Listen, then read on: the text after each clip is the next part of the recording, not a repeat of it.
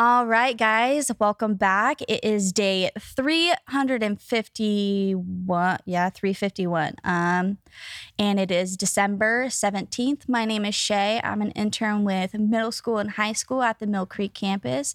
And I have my mom here with me. Hi, my name is Lynn. Alrighty. So this week, today we had all of Nahum, which is a really short book, which is interesting to me. I don't know why short books are always intimidating, but they are. It goes into talk about just the fall of Nineveh. So do you want to elaborate more on what you kind of understood of it? Yeah, so I hadn't read Nahum for a long time, and it is a vision that was given to Nahum about Nineveh. And when I think about Nineveh, I'm usually thinking about Jonah. Me too. Yes. And it was actually a little over 100 years before Nahum got this vision that Jonah was sent to Nineveh. And Nineveh was historically a very, very evil place. Mm-hmm. And Jonah was even afraid to go there. Yeah. But they did repent. And so this was a little over 100 years later. And now God is pretty much done with Nineveh. Right. Yeah, for me, I had never read Nahum ever. So it was really nice to kind of get a different perspective of Nineveh after Jonah, after him being swallowed by a whale because he rejected God, in a similar sense of like, no, I'm not going to do what you tell me to do.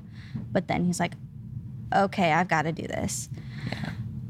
But it goes to show God gave them years and years, decades, a century for them to repent and change their ways of evil. And it, like, chapter one just talks about the Lord's anger against Nineveh, but also kind of shows God's mercy and God's grace, because I know for me, I wouldn't give someone 100 years to repent and say, I'm sorry, I did wrong. Yeah. And they initially did repent after Jonah went there. Yeah. They did repent, but there was obviously a falling away. Exactly. But one of the things that I was drawn to in Nahum 1 is verse 7.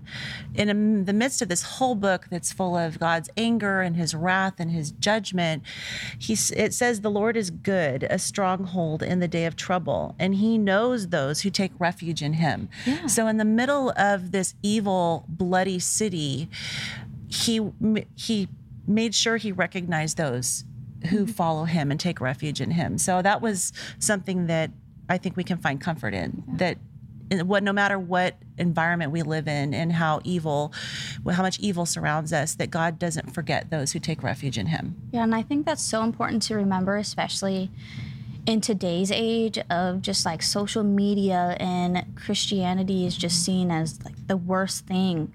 Right. Because like people either just don't understand it or don't want to understand it, or have been hurt by someone who says they're a Christian, but in reality they're just being hypocrites with their actions and their words.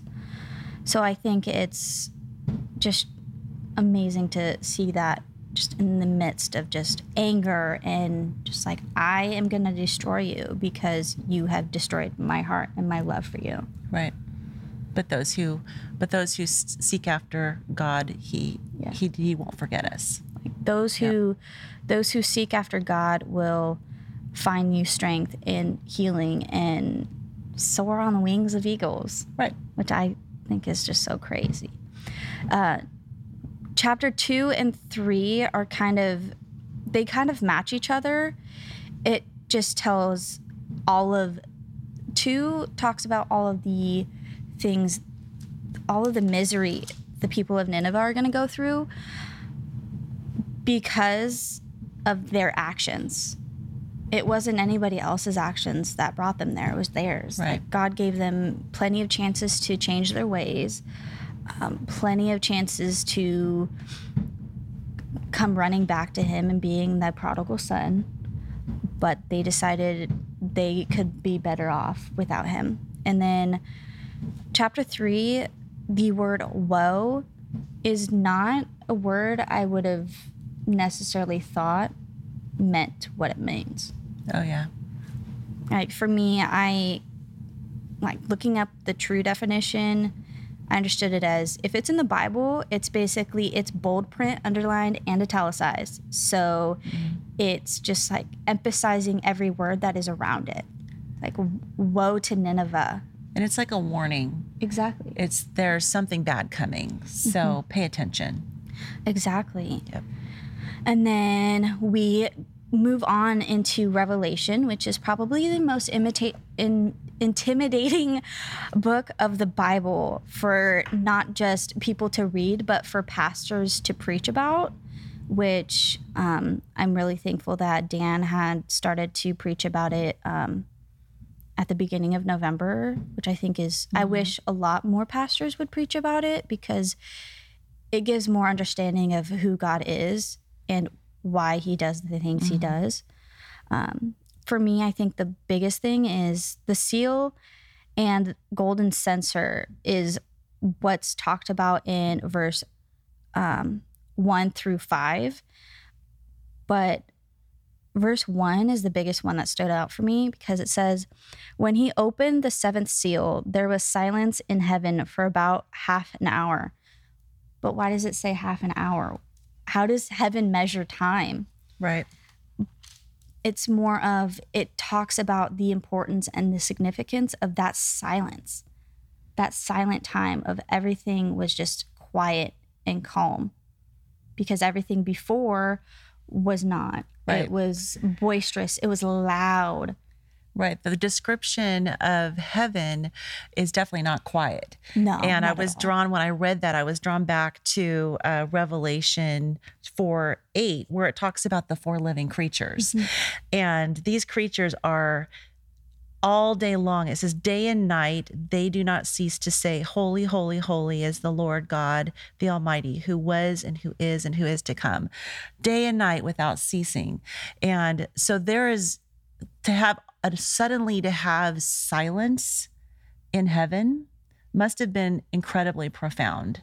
Oh, exactly. I think And just a time of, I know when somebody dies here, somebody that was very meaningful to people, often will have a moment of silence just in honor of them. But this moment of silence in Revelation was an indication of the judgments that were coming and that they were going to be very profound. Yeah, I think just reading from a study Bible's point of view, I have all of these descriptions on the side. So that was really helpful because Revelation in and of itself is scary to read, but it breaks it down into kind of an elementary level, which I think even as adults, when you read it and you've been reading the Bible for years, you've read it multiple times, reading those submargins are so impactful and you kind of understand it more than when you would have just read the verse by itself. So verse 6 through the rest of chapter 8 kind of just goes on to the seven angels who had seven trumpets prepared to sound them. Like for me, that entire part was just hard for me to understand. Yeah. But you kind of understand it a bit better than I do. Well, I mean, in chapter 8, we get to see what happens with the first four trumpets, and each trumpet blast represents a judgment that's coming. And so each time the trumpet blasts, something new happens. But I noticed that even before the first trumpet, the golden censer, there was fire from the altar that was added to it, and it was thrown down to the earth. And there was thunder and lightning and an earthquake. Yeah. So that's just to start out. The judgments haven't even started. And then with each trumpet, something new happens. And I noticed that it's often something being thrown down to earth. And I don't know if that's why there was that moment of silence in heaven, because I know it had to break God's heart to have to actually do this to It's the his earth that he creation. created. Right. He's essentially destroying what he created. I know young kids, when they create a giant Lego masterpiece and they have to break it apart to put it back in the box to play with later, they are so distraught and just so sad. Yeah. But it's hard to destroy what you've created. Exactly. But think about God. He created much more than just a Lego piece, but to that child, it's everything to them. That's their whole world at that moment. Yeah. I'm sure it really breaks God's heart to have to do this. Yeah. But again, it kind of reflects back on what with Nineveh. Yeah. I mean, God has given the world centuries of opportunity to turn to him. And this is obviously in the future.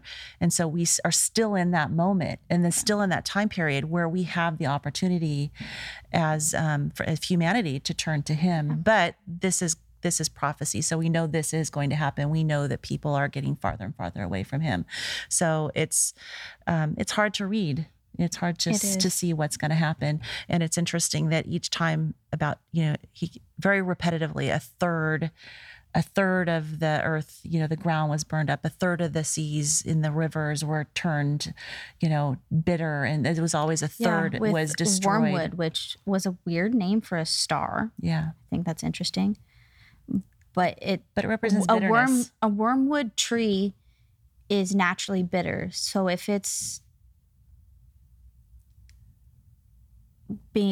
you name something after something that's bitter, you're thinking of that object as it's bitter. Right. And that's what it did to the waters. It turned them bitter. Yeah, exactly. Right.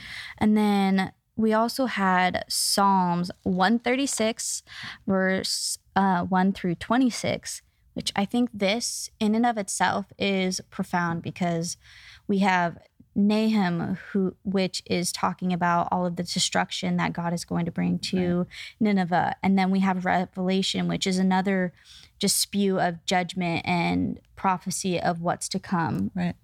And then we go to Psalms, and it talks about all the great things God has done, and his love is everlasting. It repeats itself 26 times of saying his love endures forever. Right. Like, whose love on earth is forever? I know there's times where even in marriages, which is kind of sad and scary, that love will take a pause because we forget to love each other. We forget to take the time to just be like, hey, how are you doing? Like, how is your spiritual life? How are you doing mentally? How can I better serve you as a spouse? And I don't know why I'm saying this because I'm not married, but I've seen it in relationships, not just with my own family, but with families that I've interacted with. And it's sad to see, but it's still important to kind of acknowledge that whether it's a friendship, whether it's a spouse, whether it's a parent and child, you need to continue to pursue that love, continue to, I know I use the word date a lot, but you need to continue to date that person because they're not the same person they were yesterday or 10 years ago or even a week ago. Yeah. Well, and here, God, I mean, we have a relationship with God, just like you're talking about a parent-child relationship or a marriage relationship. We have a relationship with God, and God's reminding, he's talking about Israel, and he's reminding Israel not just who he is and his greatness, but what he's done for them.